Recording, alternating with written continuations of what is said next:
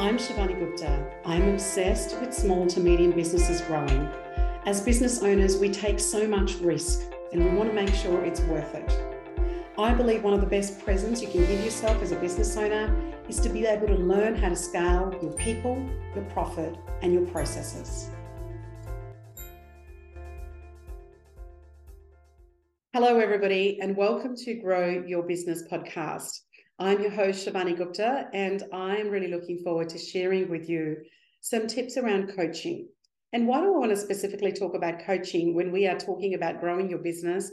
And if you are a small to medium enterprise, a business owner that perhaps might be doing anywhere in the range of about $100,000 upwards, is that coaching becomes a very essential skill. Now, even if you don't have any staff, you will have some people in your team, whether they're virtual assistants like I do, or there'll be suppliers that you have to deal with that are really important in terms of being able to work out how to actually coach them and how to maximize that.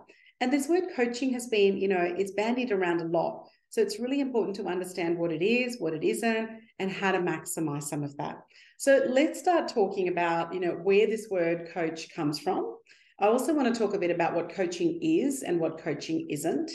I also want to go into, what are the key qualities that you look for when you're looking for a coach, and what do you want in terms of when you're finding a coach, and what do these conversations look like when you're actually having these conversations so that you can create that. So where the word comes from, when you go back to the old Greek mythology or the old Indian mythology, this word comes from where people are looking for some guidance, or they've got some questions and they're wanting to run those questions by people and basically have them answered. Now, a really good coach, rather than give them the answers, and I'll probably repeat this a couple of times in this podcast, rather than just give them the answers, one of the things they would do is that they would ask the right questions and help the person that they are coaching, again, whether it's supplier, assistant, or whether you've got many, many staff, in terms of how to actually maximize getting them to doing the thinking. And the thing when we're doing the coaching conversation, sometimes we're doing that coaching conversation when we want to motivate people to take some action. Sometimes, occasionally, we're asking them, and when we get really stuck, we might need to, step into a little bit of advice in terms of what we do. What we're wanting to always do is make sure that that person is successful as a result of having that coaching conversation. Sometimes a coaching conversation is just a bit of direction. Sometimes it's helping them people reach their potential. Sometimes people are just feeling a bit unsupported and they're starting to feel a little bit wobbly, and they want, when they're having that coaching conversation, to be able to do that. The main thing that we're trying to do is help people achieve their goal. We want people that when they are having that conversation, they've got a goal in terms of getting clarity or getting support, or all those advice, or all those little things that I've spoken about. And sometimes the person that you're having this coaching conversation with is actually unclear themselves what they're looking for. So the role of a really good business owner, wearing the hat of a coach at that time, is to help people get clarity on what they're wanting, and then give them that little bit of the right questions to get them, pointing them into the right direction and in terms of what we need to do. So now let's talk a little bit about what coaching is and what coaching isn't. Now, coaching is not walking through the person through absolutely everything tactically. That doesn't mean that you go, this is step 1, this is step 2, this is step 3, this is step 4. That is probably more training in terms of what you're doing. So coaching is not taking people through, micromanaging them, making sure that they're going through every single task in your operations and your business that you're trying to do. It also doesn't sometimes require you to be the expert. So, a really good coach, even though it's your business, as a business owner, you won't know every aspect of your business. So you don't need to understand every in and out of your aspect of your business to be able to ask really good questions and to get clarity and to get them to be able to reach their goal through that coaching conversation in terms of what they're doing. So it's really important to be able to do that. The third thing is that coaching is not a quick fix. It's not okay, right, I'm super busy, here's the conversation, off you go, and you basically go and do that yourself and you leave people to their own devices. They're really looking for some input into helping them achieve that goal, whatever that goal is. It also doesn't mean that, when you're coaching somebody, that You want to teach them to fish, as the saying goes. You don't want to do the fishing for them, because then they become dependent. So the idea of coaching is that you're actually teaching people to fish, and you're helping people, teach them the skills, get them very clear on what type of fish that they're trying to catch, what resources that they have, what they need, where they might be stuck, rather than actually do that for them. And that analogy works really well when it comes to coaching. And the other thing is that they might find that there's actually a number of things when you unpack what they're really wanting to do. And so you can only do one coaching conversation really on one task at a time to actually work out what you want to do. Now, one of the things that coaching is, now we've talked a lot about what coaching isn't. One of the things that coaching is making sure that you are fostering the person taking their own responsibility, their own growth, and they're in charge of their own development as well. You want to also make sure that when you're having that conversation, it's not interrupted by 15 other people. You want to just be able to have that. And if you're really good at coaching, fantastic. But eventually the coaching doesn't have to be, let's put an hour aside, let's go and sit in an office, let's have it a really structured thing. The more you practice these skills, one of the things you'll find is you'll be able to do that in the corridor. You'll be able to do that on a Zoom call. You'll be able to do that in so many different formats so that you can actually maximize what you need to do. You also make sure that the action that person's going to take, or what they've got out of that particular conversation, they're going to write it down and they're going to do it, and they're going to commit some time to it. So you want to make sure that whatever you do, that's got some time bound and some clear actions, or one action that's come out of that particular conversation and that coaching as well. And the other thing is that what you want to do is be able to openly give feedback.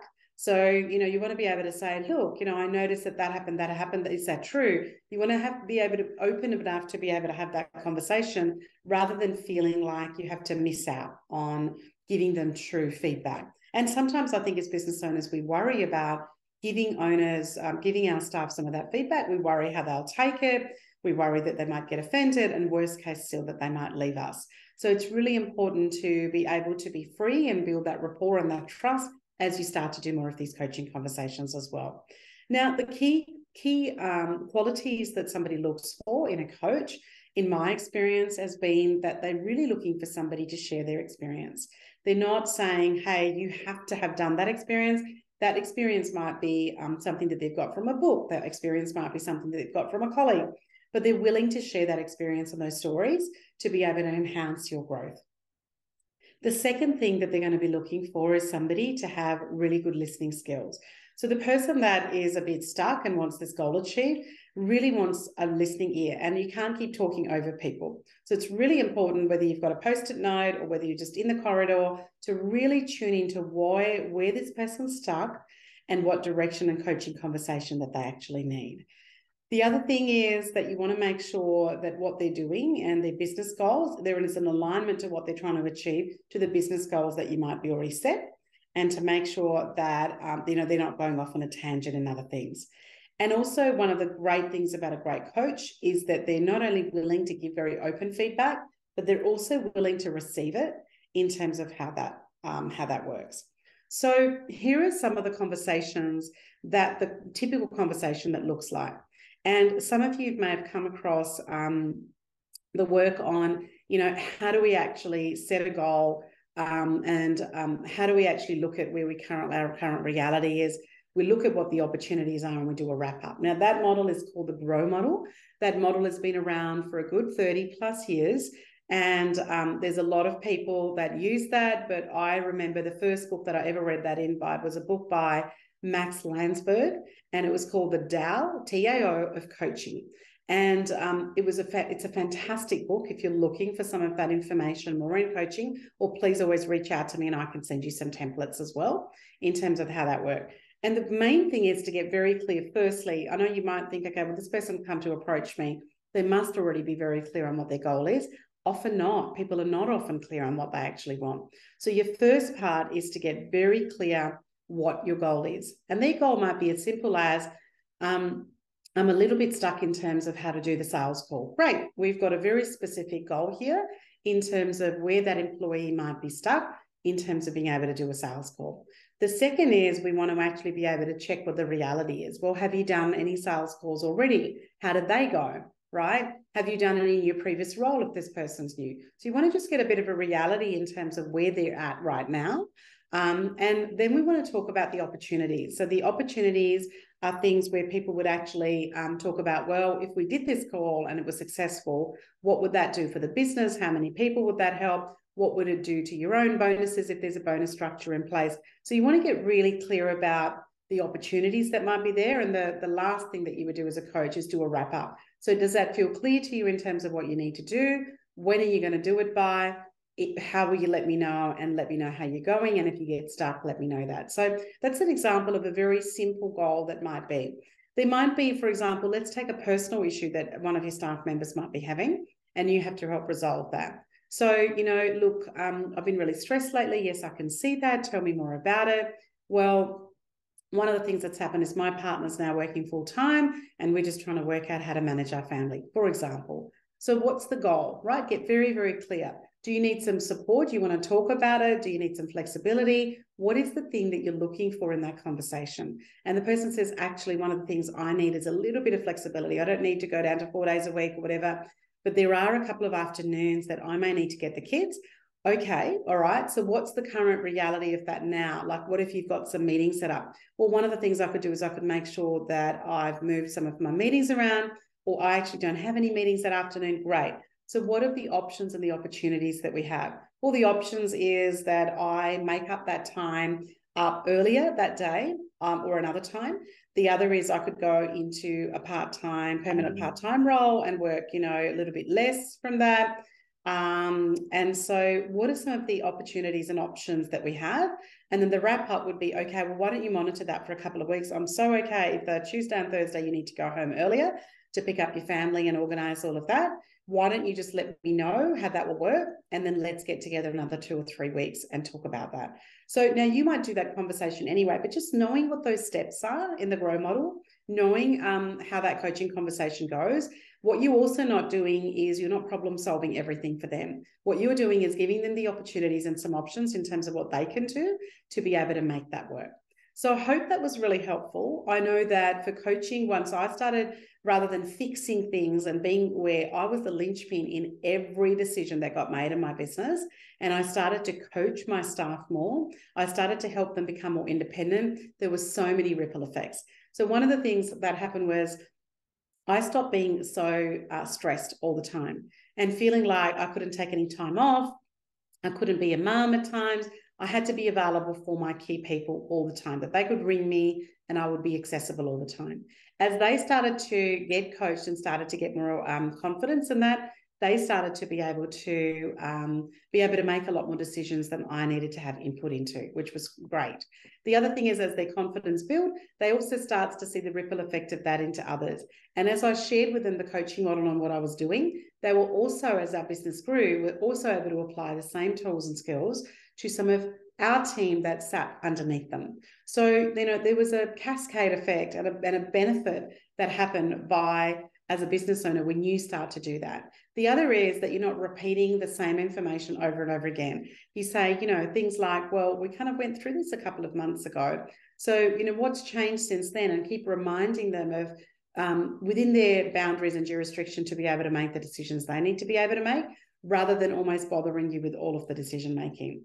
The other thing happens is that you also end up forming a much deeper relationship with your team members as a result, because they can see that you're trying to help them. They're seeing that you're having a process. They're seeing that you're actually getting them to come up with it. And there's more buy-in by the person, the employee that you're coaching, because they've actually come up with the ideas. You haven't just said to them, you are going to go and do this.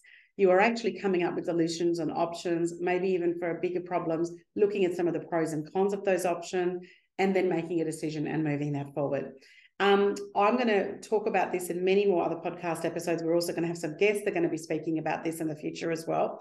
But it is such an important tool as a business owner to be able to learn how to coach, whether they're your face-to-face staff, your virtual staff, your suppliers, and not that I say this to my husband and my kids, but absolutely in your family as well. It becomes a really important skill to be able to do that. I hope you got 1 or 2 key tips out of it. Would always so appreciate you taking the time to subscribe, and would really, really appreciate if you could take 20 to 30 seconds to rate this podcast on Apple. And that helps us reach more of our audience, and really appreciate you for listening in. Thanks.